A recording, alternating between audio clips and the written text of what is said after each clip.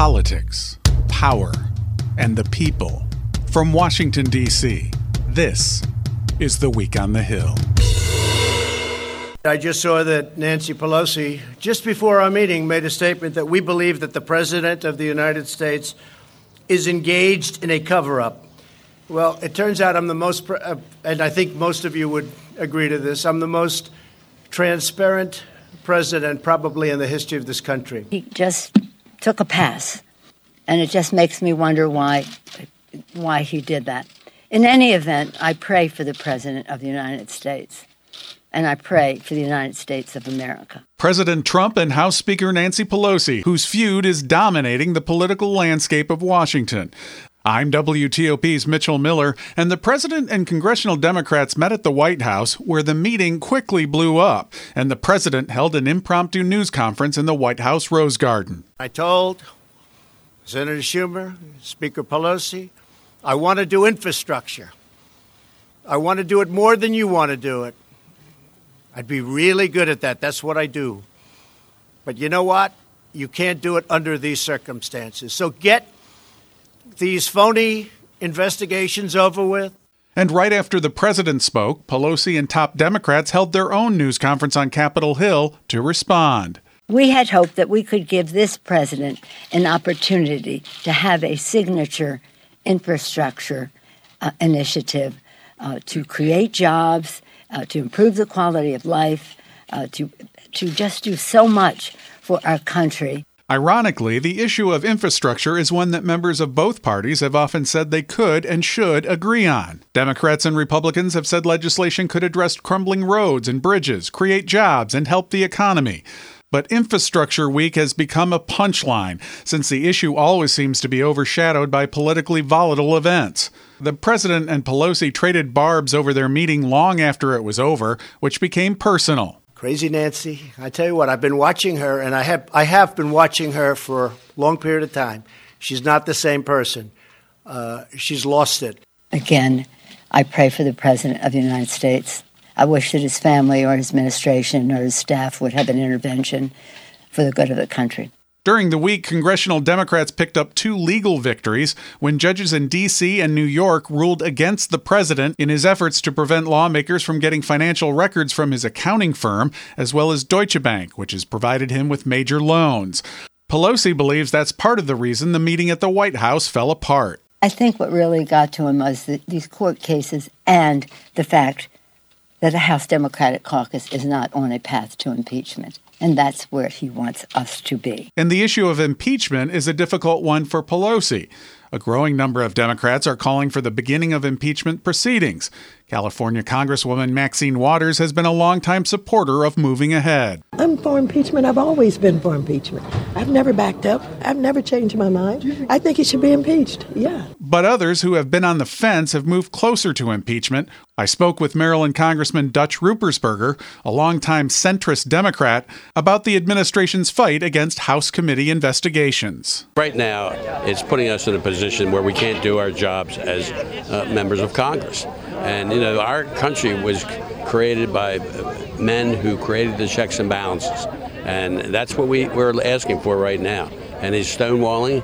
And what I have friends on both sides of the aisle, but I can't understand why my friends on the Republican side won't stand up to some of the outrageous things that this administration is attempting to do. And so, you know, we're going to keep moving forward. Thank goodness we have the majority now in the House, and we can get a lot of the issues that could never even come before us. Would you be in favor of an impeachment inquiry? Look, we might get to that. I'm a former investigative prosecutor. You have to get the facts. You have to get the evidence. And we know what we think, but we have to get that to be able to prove it. Because, you know, you have to be end game in this business if you want to be effective. What is the end game? And we have to go through the Senate. So it's very important that we get the facts, that our committees continue to show the American public what is going on, what the evidence is, and why, if we're going to move forward, we have to move forward for the benefit of our country. Do you think it's good that the House Speaker is meeting with members? I think it's always good to meet. You should always attempt to work both sides of the aisle. You should always try to come to some type of conclusion. And usually that means one side can't have everything. One issue where there's been bipartisanship over the years is providing disaster relief. And after months of haggling, the Senate finally approved a $19 billion relief package to provide aid to states hit hard by hurricanes, tornadoes, and devastating floods. The yeas are 85, the nays are 8. The bill is amended and passed. The Senate's approval came right before the Memorial Day weekend holiday break. Senate Majority Leader Mitch McConnell had said he wanted to make sure there was help for states as lawmakers returned to their districts. But there was still another political wrinkle on Friday. A single congressman in the House blocked the massive relief measure from passing. With only a handful of lawmakers in the chamber, Texas Republican Chip Roy said he objected to having it passed by unanimous consent, something that's often done when lawmakers have already left town and the legislation has been agreed to. President Trump had agreed to the Senate measure at the urging of Republicans, but Roy took to the floor to oppose it. Congress will have passed into law a bill that spends $19 billion of taxpayer money without members of Congress being present here in our nation's capital to vote on it. Secondly, it's a bill that includes nothing to address the clear national emergency and humanitarian crisis we face at our southern border. The legislation will still be approved when lawmakers return, but there's clearly a lot of frustration in and outside of the Capitol. Congressional Democrats and the president continue to battle over subpoenas, and talk of impeachment remains in the air. Louisiana Senator John Kennedy spoke with exasperation about things not getting done, and his impatience with the issue of impeachment was clear. I say this gently, and I say this hopefully constructively to my friends in the House leadership. The House leadership needs to urinate or get off the pot. And on that note, Congress is on break, and the unofficial start of summer is here. But just like summer, the presidential campaign is only beginning and will warm up very soon.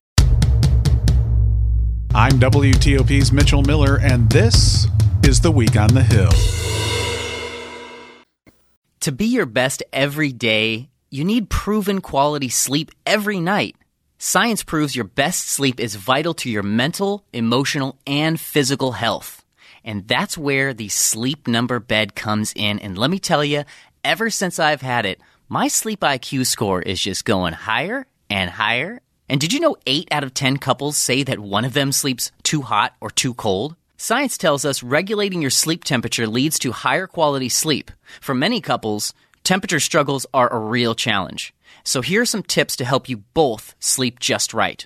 Look for beds designed with temperature benefits such as the new Sleep Number Climate 360 smart bed that actively warms and cools each side so you both sleep blissfully comfortable. And now save 40% on the Sleep Number 360 Special Edition smart bed. Plus, special financing for a limited time. Only at Sleep Number stores or sleepnumber.com/podcast1. Sleep Number, the official sleep and wellness partner of the National Football League. Subject to credit approval, minimum monthly payments required. See sleepnumber.com for details.